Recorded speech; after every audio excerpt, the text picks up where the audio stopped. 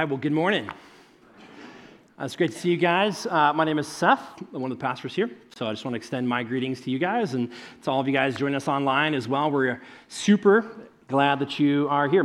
Two quick things before we jump into the Gospel of Mark as we're diving back in. One, in Nicaragua, I'm going. Want you to join me. Two, today is Super Bowl. I meant to mention this last week, but I didn't, so here you go.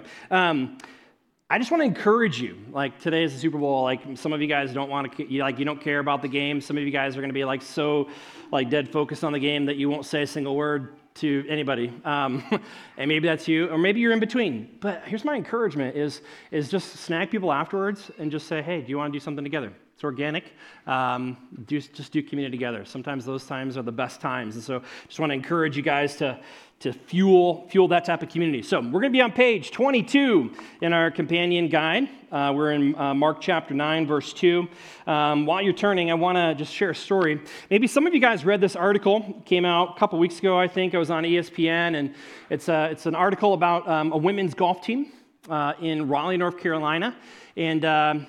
And so just kind of the way it goes down, here's what happened, is that you need 4 people, I think, is what it needs, like a minimum of 4 people on your team to be able to compete in collegiate events, tournaments. And so they were down, for whatever reason, a whole bunch of golfers. So they were down to 2 healthy women's golfers. And so the coach was like, well, in order to finish the season, we need some more people. And so he, in desperation, sat down, what university can do this? I mean, I'd sign up, but he sends out an email to the entire student body, 1,400 people, and he needs 2, and guess who shows up?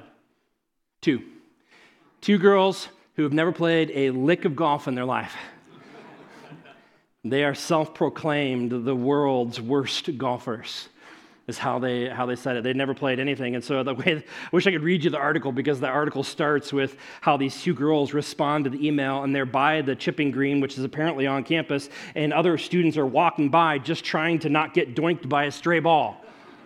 And so here they are with their pitching wedges and just chipping and never done anything like that. And yet, guys, they were excited to be on the team. Excited to be on the team. Can I tell you, 18 holes combined, their total score was 434. Oh, man. Guys, and some of you are like, are they laughing because that's good? No. That's like an average of 15 shots a hole. Guys, the maximum per hole is 5.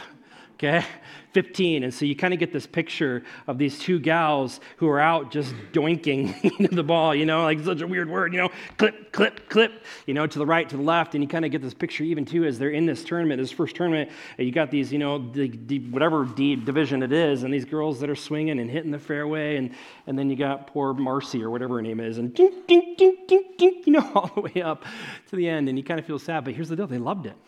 It wasn't pretty. In fact, it was pretty messy, but they loved it. They were part of the team, and they were like, man, this is what we're here. We're here to do this. We want to support. We want to be on the team, and it's great. They toughed it out for the end of the season. Their final 3 events, they combined for a total score of 1,358. And yet they finished the season. The golf team did, And you go, that wasn't pretty. There's nothing pretty about that. And yet these gals just loved being on the team. And so here's the deal, guys. We've been in the Gospel of Mark for 22 weeks now. It's crazy. We're in chapter 9. We started in September. We're still going, right? And Mark is so focused on the discipleship angle, right? Because he skips the birth narrative. He skips all these things. He goes right to Jesus stating, hey, this is my kingdom.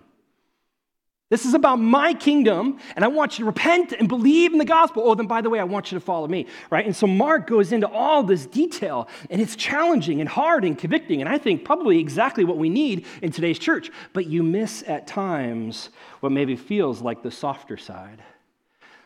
And here's the reality, guys, is that those golfers, that's the disciples in this book.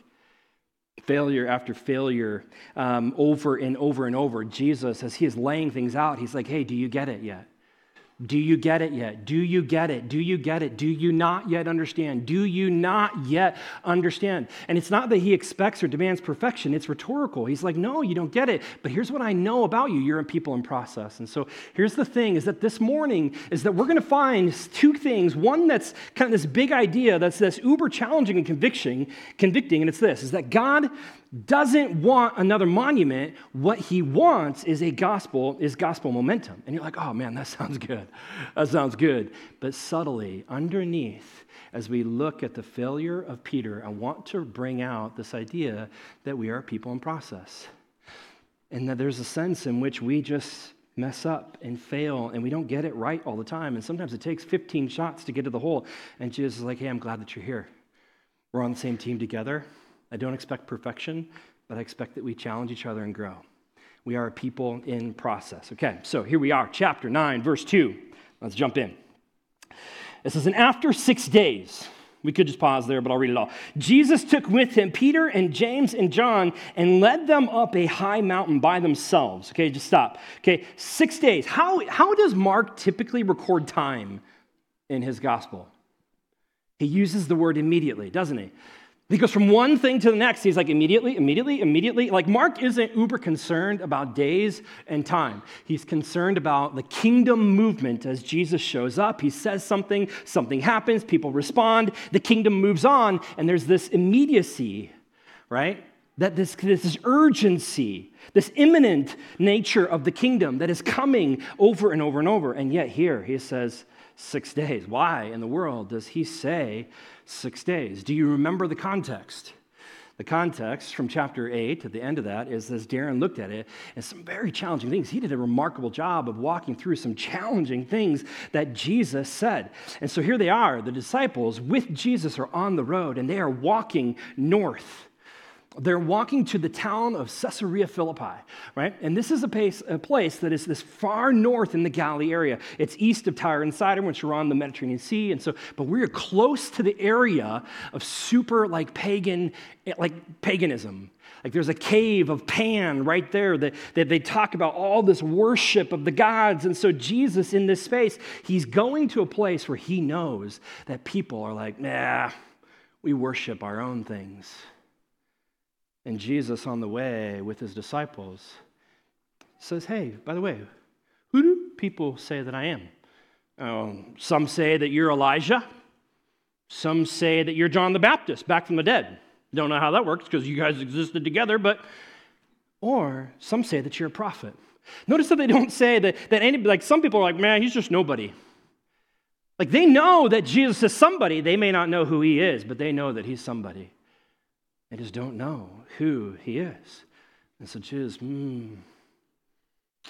here's the $1 million question, though. And it's relevant for each of us. Who do you say that I am? Who is it that you say that I am?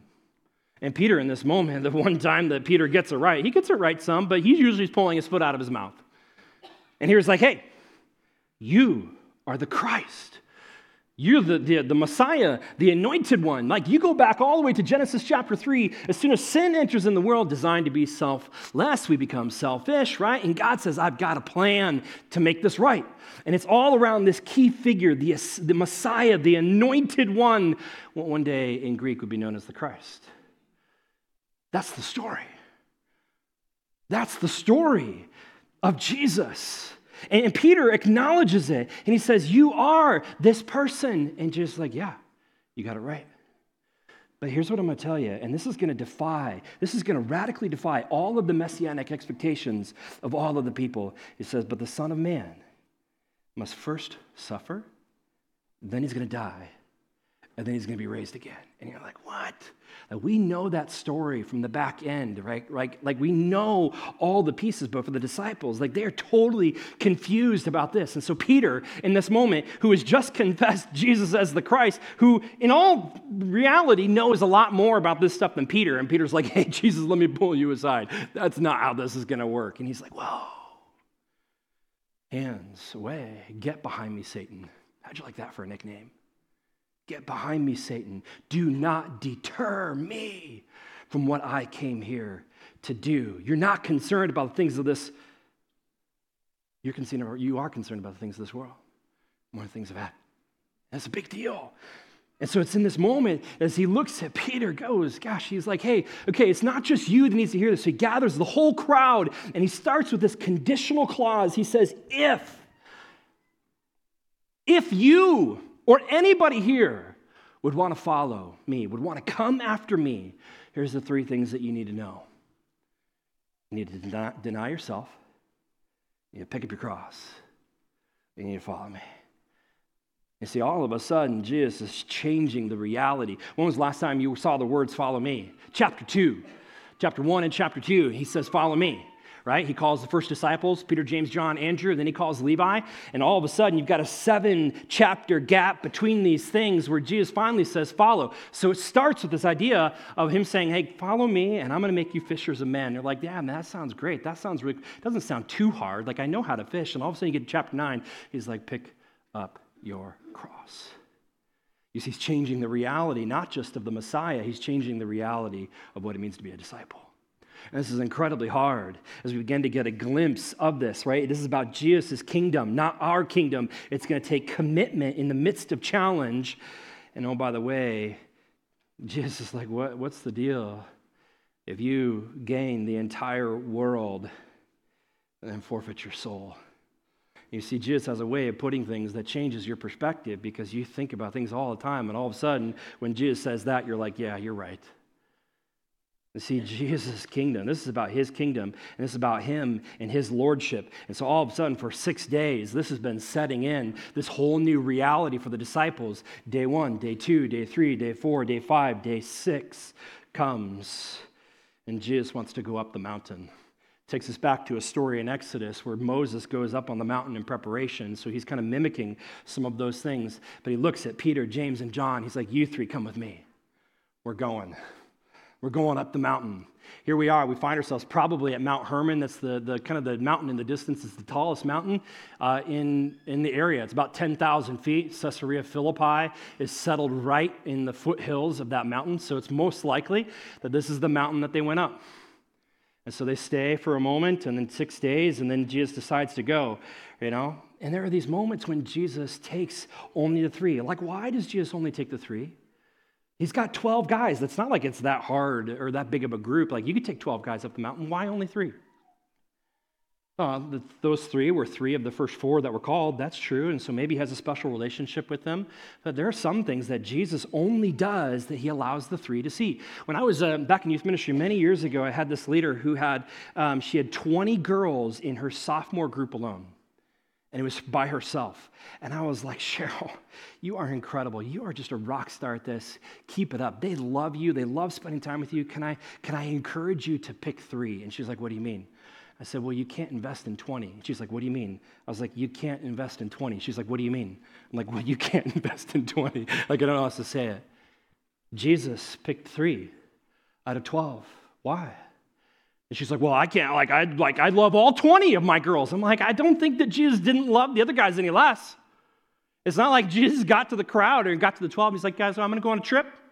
Just want you to know, preface, I love all of you. You. I just love them more. Okay? We're going to go. Like, that's not the way that it is. And yet there are moments that Jesus only takes 3 where he allows them to see things that the others don't see so that they can actually be the ones to multiply and invest in the other 12 when he's gone. It's a challenging thing to think about how we invest in people. Here they go, up the crowd. Luke tells us that they went up there to pray. Mark leaves it totally open. He doesn't tell us anything. He just said they're going up the mountain. And I wonder if Mark's whole purpose in this is to leave it unspoken, because then it leaves us as readers wondering what's going to happen. What was the last thing that happened when the 3 were chosen? They entered into a house of a man named Jairus with a sweet, beautiful young girl on the bed, but gone. And so Jesus brings in Peter, James, and John. In the midst of all the criticism, the mockery, the laughing, and Jesus bends down, touches her hand, and life comes back into her. How beautiful, how incredible would that be? of a moment. And so I almost wonder if Mark leaves it open so it's like we begin to picture them walking the 10,000 steps, step after step, incline after incline, water jug after water jug, over and over and over to get to the top just to go, what's going to happen? What's going to happen? Mark was the first gospel written. And so this is the first thing that people would have read about this moment. What's going to happen? We don't know Mark's perspective or Matthew's perspective or Luke's perspective yet. What's going to happen? Oh, guys, it's good. This should send chills down your body because Mark is going to give us a glimpse into Jesus in a way that hasn't yet been revealed. Look at this. They go up the mountain in 2a, and all of a sudden, 2b, it says, and he was transfigured before them, and his clothes became radiant, intensely white, as none on earth could bleach them. Let's just pause for a moment, okay? Let's go back in the story. Go back to the beginning. In chapter 1, when Jesus, he comes down to the river with John the Baptist. And as he goes into the river, what happens? It's that this this voice comes from heaven that says, "This is my son, with whom I am well pleased." And you're like, whoa. I don't know about you, but he's got God's endorsement, he's got mine. You know, like you look at this, but yeah, this is the very beginning of his ministry. It's got a lot to roll out. So Jesus starts performing miracles, miracle after miracle after miracle. He feeds 20,000 people. He raises a little girl from the dead. He heals a man with leprosy. He touches people that nobody else would touch. He goes to places that nobody else would go. And yet all of a sudden we begin to see that Jesus, the people are beginning to see Jesus. And I go, I don't know. He's not a nobody. He's a somebody. But maybe he's Elijah. Maybe he's John the Baptist back from the dead. Maybe he's a prophet. I don't know, but he's somebody. And people are beginning to see. And then you get to that moment in the boat when the disciples are going across the other side and there's this massive storm and Jesus intersects them as they're going in that direction. And Jesus waves a hand. And sometimes I think we read this passage. We're like, hey, don't be afraid. It's me, guys. Just me, Jesus. Don't be afraid. Well, you're in the middle of a lake walking on water. So I think a lot of people would be afraid, but we read this in a weird way. And what Jesus does, he actually enters in. He says, don't be afraid. Ego eimi, which means I am. And you're like, what is that? You go back to the cave with Moses on the mountain, Mount Sinai. You go back with Elijah, same space. Both of them got to see the face of God. And in both cases, Yahweh shows up and says, you want to know about me? That's my name, YHWH. You don't need just to call me God. My name is Yahweh, which means I will be who I will be. I will do what I will do. You see, you don't need to be afraid because I have these characteristics. I have aseity, I have infinity, I have immensity, I have immutability, I have eternity. I have omnipotence, I have sovereignty, I have omniscience, I have wisdom, I have unity. Oh, and by the way, the things that you really care about, I have holiness, I have righteousness, I have goodness. Oh, I have lots of love, and oh, boy, do I have mercy. You look at God's character in this moment, and he's like, you don't need to be afraid because this is who I am. In my perfection, I am constantly working all of these things. None of them is outworking another. They're always in sync. This is who I am. I can do nothing but good. You can trust me. And so Jesus in the boat, as he says, ego eimi, he says, I'm attaching myself to this reality. And all of a sudden, you begin to think about that in this moment, and you begin to look at other passages of Scripture a little bit differently when we know those words. Look at John 1:14, which says, and the Word became flesh and dwelt among us. Guess what? We've seen his glory. Yeah, we're about to see it. He's transfigured. Glory as of the only Son from the Father, full of grace and truth. Colossians 2, for in him the whole, not the part, fullness of deity dwells bodily. But then here's the hard part. Though he was in the form of a servant, did not count equality with God a thing to be grasped, but rather he emptied himself by taking the form of a servant and being born in the likeness of men. You see, there's a way, and this happens, that Jesus for 30 plus years has in his humanity, but all in his divinity. We see glimpses of his divinity through the healings and the forgiveness in those moments. And as he calms the waters, as he calms the wind, you see glimpses. But all of a sudden, in this moment, we see it a little bit differently. And what was maybe once more veiled is now become revealed. And it's just prior to this that Peter confesses, "You are the Christ." And I think maybe in this moment, Jesus is like, "Okay, it's time. Up the mountain we go." And they get to the top, and it says that they are transfigured. You're like, what does that mean? This is the word that we get metamorphosis from, which is a weird thing, because I don't want to look at Jesus and think that like he wraps himself in a cocoon and then like butterfly wings come out, you know? Like that's not what's happening. We don't exactly know. But here's the way that Matthew describes it. It says that his face became like the sun. You're like, what? I've never experienced that before. Yeah, because you weren't there. You weren't Peter, James, or John. His face became like the sun. Luke says that his appearance, the appearance of his face was altered. And then you get to Mark and he's like, oh, he's radiant. His clothes are so white, it's like beyond anybody could bleach them. He's like, hey, remember that one time when Peter like spilled fish guts on his shirt? And he took him to his mother-in-law. She's like, I got some bleach. I can take care of that. And you got them back, and they were all clean. It was like that, except kind of better. What? Come on, Mark. That feels a little anticlimactic when Matthew describes it as his face looking like the sun. And yet, Mark's is simple and effective. It says it's exceedingly. I think it's Mark's way of saying, guys, this is beyond what we can comprehend. He's recording words from Peter, who was there. He's like, well, I don't know, we can really get it. It's beyond what we can. Here's what we know. It's awe-inspiring and it's beautiful. And you're like, I don't know exactly what that means, but here's what we do know is that Jesus in some way, shape, had his divinity revealed or veiled in parts and is now being revealed in this moment as he stands in front of his disciples. And so as we think about this, as we come back over here, let's just, kind of just start with this, okay? So let's just say that this is the city of Caesarea Philippi, and then here's the mountain, and they're going to go up the mountain, okay? But how this story starts is with Jesus, wow, that's a really bean-shaped head. That's not what I intended. And now he's got his shoulder, and you know what? It's just Jesus, guys. He's great. You got Jesus here, but he's like in his plain clothes. And so there's a way and a shape and form here in which the disciples see Jesus in some veiled manner. Like, have they seen glimpses and these beautiful moments? Absolutely. But they still see Jesus through a lens. And so Jesus is going to take them up the mountain, Peter, James, and John, which, by the way, this happens in life. We go someplace. We don't know the outcome. We don't know what's going to happen.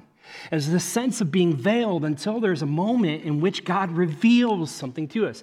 And so it's in this moment that you get back to Jesus, and you've got Jesus, and all of a sudden, though, he's described in such a way that all of these aseities, these immensities, the infinity, the eternity, the holiness, the righteousness, the love, the mercy, all of the attributes of God are somehow now being revealed outside of him, even in such a way, not only does it transform his face, it takes all of his dirty, grimy clothes that have been covered in gross sweat and soot from coming up the mountain. All of a sudden, his clothes then even transform and reflect his nature. You're like, that's Jesus. It's this beautiful moment, this glory moment as we are exposed to in that moment to who Jesus really is. Guys, Mark doesn't tell us this, but in Luke, he shares that when they got to the top, the disciples all fell asleep because they were so tired. All of a sudden, you begin to wonder, maybe this is actually taking place at night. Just imagine you're at 10,000 feet, and as you look up and the sky is littered with creation, the universe and stars here and there, millions of them, thousands of galaxies, and then lo and behold, in front of you, a star is revealed. It's not a star, it's Jesus. But it's so bright and so beautiful that you begin to look at this and go, yeah, I get it. I get it. This is who Jesus is. And so we have to ask the question, do you get it? Do you get it? And so Jesus was transfigured. The second thing that happens while they're on the mountain is that Elijah and Moses show up. Look at verse 4. It says, and there appeared to them Elijah with Moses, and they were talking with Jesus. Okay, guys, I don't know what you guys had growing up. I had Legos, I had Star Wars, and I had Teenage Mutant Ninja Turtles, okay? Those were my toys. And growing up, and I would play with those toys, and I would, like just stay in my room and kind of have all these imagination, these moments, and I wish my daughter would do that more, and here we go, and so all this stuff and happening, and yet, guys, like they had none of these things. Guys, these are the cornerstones of their foundation. This is the cornerstone of their faith. They probably would have had action figures of Moses and Elijah. It's like you got a doll, and it's Moses, and you're like, let my people go. You laugh, but the reality is that they probably had something. You got Elijah, or they're pretending to be Elijah, and he's like mocking the prophets of Baal. Is your God like out taking a nap? And like, oh, action heroes. Guys, these are the cornerstone of the faith. Moses has been dead for 1,400 years. Elijah was taken up 900 years ago. And you're like, why? Why does he list these two? Like, isn't Jesus enough in this moment? Well, there's something really important. Both Moses and Elijah saw the face of God. Both were revealed, his personal name, that's a big piece of it. But Moses and Elijah represent the law and the prophets. And so Moses, who is responsible for writing the first 5 books of the law, the Torah, right? Ever since Genesis 3, he said, gosh, there's this person that's going to come, and there's this recording, and all of a sudden, in the meantime, as we're waiting for this king, this Messiah, this anointed person to figure that all out, oh, by the way, here's a list of rules by which we determine righteousness. But later on, you have Elijah over all the prophets who keeps pointing and saying, you can't do that, you can't do that. Somebody will come, somebody will come, somebody will come. And so all of a sudden, with Elijah and Moses present, it's like the entire Old Testament shows up and points to Jesus and says, this is the guy. This is the guy that everybody has been waiting for. This is the Christ. This is the Messiah. Ever since Genesis 3:15, this is the moment that you have been waiting for. And here they are. They're just talking with Jesus. I love that in the Greek, it's very specific. It's not that they're talking to Jesus. It says they're talking with him. They're having a dialogue here in this moment. What does that teach you about how one day your conversation with Jesus will look like? One day you will get to talk with Jesus himself in all of his glory. How beautiful is that? You see, we don't think about that enough. And yet here is Moses and Elijah, and they're talking, and all of a sudden you're like, man, I want to know what's going on in this conversation. Like Mark doesn't tell us anything about what's happening. There was a commercial a long time ago.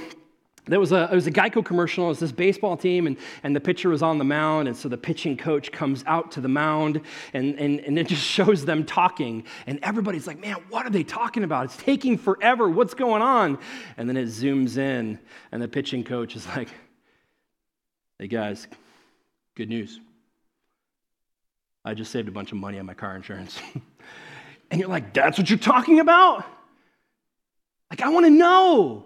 Luke tells us that it's an extended conversation and that they're talking about his death. That's the conversation. They're talking about his death, and here's Peter, and here's James, and here's John. Guys, they're on the outside. I'm guessing they haven't said a word yet. The conversation just goes on and on and on, and they're just like, oh! Are you? Then they're just taking it all in. This is who Jesus really is. Do you get it? Do you get it? I love this. This is where it gets kind of funny because Peter is normal for this. Like in the midst of this, you got to just believe that Peter's going to do something silly. Here's what he does. He says, Peter says to Jesus, probably the first mistake, don't say anything when Jesus is talking to Moses and Elijah on top of a mountain at 10,000 feet in a cloud, okay? Probably not, but he does.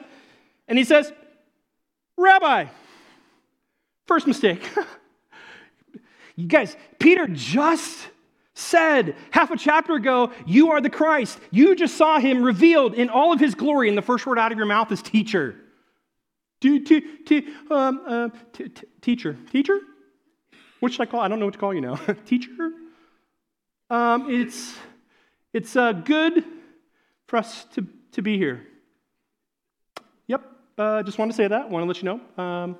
James, John, what do you guys think? Is it? Yep. We just conferred. It's good. Just wanted you to know it's good for us to be here. And then he keeps going. how about we, like there's this awkward silence probably, and then he's like, how about we just build a tent for each of you? I love that commercial when they're at the airline and the dad is coming through the security checkout, right? And the guy gives him his bag and the guy says, hey, have a great flight. And then the dad says, you too. It's not what you're supposed to say. The little girl's like, why'd you say that? Security guy's like, yeah, that's not how it works, man. And his wife, poor wife's like, I thought I knew you. You know, it's like this great moment of like when you just say something that leads you in, and you're like, oh no, all of a sudden I'm there. It's Peter in this moment. Like he starts and then just keeps digging and digging and digging. He's like, hey, how about I build a tent for all of you? And I just wonder if maybe Elijah in that moment is like, dude, you just saw the glory of Jesus revealed, and you want to build a tent for me? No, that's not how this works. That's not how this is supposed to go. Like, come on, Pete, really? Like, even Mark has to cover for Peter. Verse 6, it says, for he did not know what to say, for they were terrified. Mark's like, I don't know. That's just Peter. This is what he does. He didn't know. So he just said what he was on his mind. Obviously, he was scared. We look at this and we give Peter a bad rap. But guys, here's the reality, is that's you and me. You go back to the 434 blunders. That's what you remember. Over and over, you and I, we get it wrong way more than we get it right. And God's like, Jesus is like, hey, I know you're a people in process. I just want to invite you into the team. I'm glad you're on the team, and I want to continue to do this together. And so in the midst of Peter's failure over and over and over, he's still there and still a part of it. I just want to encourage you in that. There's compassion and love in the midst of this. And yet God is going to hold him accountable here in a moment. Here's what happens. It says, and a cloud overshadowed them. This cloud, guys, this is the Shekinah glory. This is the fire from the wilderness. This is the fire from the tabernacle, or on the mountain. This is the fire from the tabernacle. It's in Solomon's temple. It's in Ezekiel's vision. It's the Shekinah glory. This is the presence of God that no one has seen for 600 plus years. This would send chills down your back because you're standing in the midst of God, who in any other normal situation to touch would have been to bring death. And God surrounds, and you go, oh, something is changing in this moment. And yet God is going to hold Peter accountable. It's almost like a rebuke of Peter in this moment. And it says, a voice came out of the cloud. This is my beloved son. Listen to him. End of statement. Listen to him. Guys, if we were just to pause for a moment and say, hey, what do you listen to? This is where this gets so practical and so important in your life every single day. This passage can be such a huge piece of our lives. We're going to talk about the ups and downs of life, but as we listen to things, who do you listen to? You listen to culture? Do you listen to podcasts? Do you listen to conspiracy theories? Do you listen to a certain sports person, radio, like whatever it is? And it's not that those things are bad, but just knowing that every single one of them has perspectives. And we look even at the good things, and we might say, gosh, well, I don't know Elijah or Moses that much, but what about John Wesley or Martin Luther or John Calvin or Zwingli or Chrysostom, any of those church history guys? Maybe they're there for you. And you're like, I don't know who those guys are either. Maybe it's C.S. Lewis and Tim Keller standing next to Jesus. And you're like, let me build a tent for all three of you. And I think that in that moment, if that were the case, Tim and C.S. Lewis would step back and go, listen to him. It's not that their stuff is bad. Their stuff is great. But just know that what they're writing is to help you listen to Jesus. The most powerful words and challenging words that we're going to get are from Jesus. And God doesn't call him a teacher. That's Peter's words for him. He calls him a rabbi. God's rebuke is says, no, he's not just a teacher. He's my son. He is my son, and I want you to listen to him. And I want to tell you guys this. I think there's a huge difference between listening to Jesus as a teacher and listening to Jesus as Lord or as the Son of God. There is a huge difference between listening to Jesus as a teacher and Jesus as the Son of God. Because you come back to this and you look at what are the different things that he said. You go back to chapter 8, and he said these. He said, the Son of Man must suffer. The Son of Man must die and the Son of Man must be raised. And so we look at this and we go, Jesus, this is so good. This is the groundwork for our atonement. This is the groundwork for our salvation. We love this about you. We love that we can have salvation, like by grace through faith. It's so good. We can be transformed. Oh man, this is beautiful. And Jesus is like, hold on. Just remember, if you want to come along, you must deny yourself, pick up your own cross, and follow me. You see, all of a sudden, when we look at this, we can find that it's easy to create a distinction or a break between this and wonder, have we created a form of Christianity that doesn't comply with what Jesus says? It's a challenging thing. And then all of a sudden on this moment, all these things are being wrapped up in, because you can see the way this goes, suffer, die, right? All these things as they move across, right? And as you think about Jesus in this moment,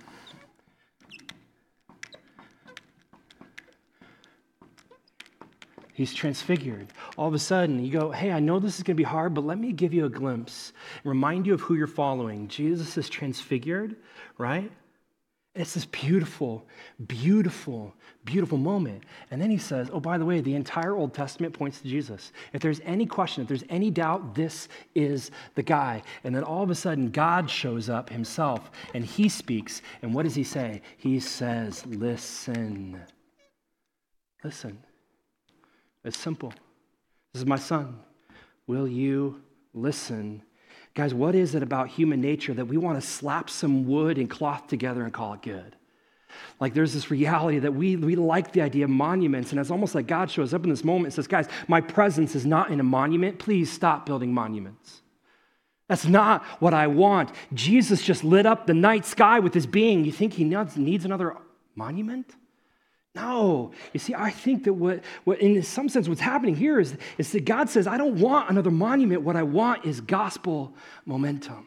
That's what I want. So as we come back to this, as we come back to our map, we remember what started as this veiled picture of Jesus. This is just Jesus in his plain clothes. This is his normal life. All of a sudden, we get this mountaintop experience. We're like, oh, man, this is Jesus. This is incredible. And Jesus is like, hey, we're not going to stay here. Life's got to move on. And we're going to go back down the mountain. We're going to go back to where we started. And he's going to be in the same clothes as what he started. And here's Jesus. Spoiler alert, when Jesus gets to the bottom of the mountain, a crowd comes to him because they've been arguing, and he jumps right back into ministry. You see, I think that sometimes we want to stay up here, and this is the way life often is. We have this stuff in life that's veiled, and we have all these questions, and we get to this moment where we find that God reveals something. We're like, oh man, this is so great, this is so good. And this is the mountaintop experience. I wish I could stay here. And yet this is the one time this happens. And Jesus like, nope, we got to go back down the mountain. And I think that we fear this sometimes. And instead of thinking about just going back into the mundane, this is an invitation. Hey, go back to your workplace. Take this. It's not about a monument. It's about capturing me and using that as momentum to go do what I've called you to do. To talk to and to be with that annoying person at work, whoever it is, or that neighbor, or whatever it is, just capture that and take it with you. And so instead of it being this fearful thing, that all of a sudden we begin to think, maybe this is like a roller coaster ride. That's the best part. And we begin to come over the edge, and we whoosh back down into the world. I don't have time to read it, but here's how this ends in 9 through 13, is that they're coming down the mountain. The disciples ask all these questions about Elijah and the Son of God, and Jesus basically says this. You guys, he says that it was very good for the Sadducees and for the scribes, those people, to see that Elijah must come in Scripture. It's really important that they saw that he was a part of that, but they totally missed that the Messiah figure, which is me, by the way, they totally missed that he would have to suffer for their sake. You see, the scribes had a lens in which they viewed Scripture. They saw an outcome that they wanted, and that's how they read it. And so here's my question. Is it possible that you and I do the same thing? Have we read a version or read into the Bible a version of Christianity that doesn't actually exist, where Jesus says, I'll do everything, but you don't have to follow? You see, this is a whole new reality, and this is what we've been talking about this since the beginning. This is the battle of the kingdoms. This is my kingdom versus his kingdom, and it's a difference between Jesus being a teacher and Lord. And sometimes I wonder if we are dissatisfied with Christianity because we're dissatisfied with Jesus, because we haven't fully surrendered to him as Lord. And so I would finish with this, is that instead of this one big mountaintop experience, maybe we view life like this. We come to church and we go back into life, and you have those cave moments, and you have all those life groups, and you have ups and downs, and there's always going to be these moments and these peaks where you're learning and you're getting a glimpse of Jesus, but then he's always then pushing you back out into the world. It's not about a monument, it's about momentum back into the world.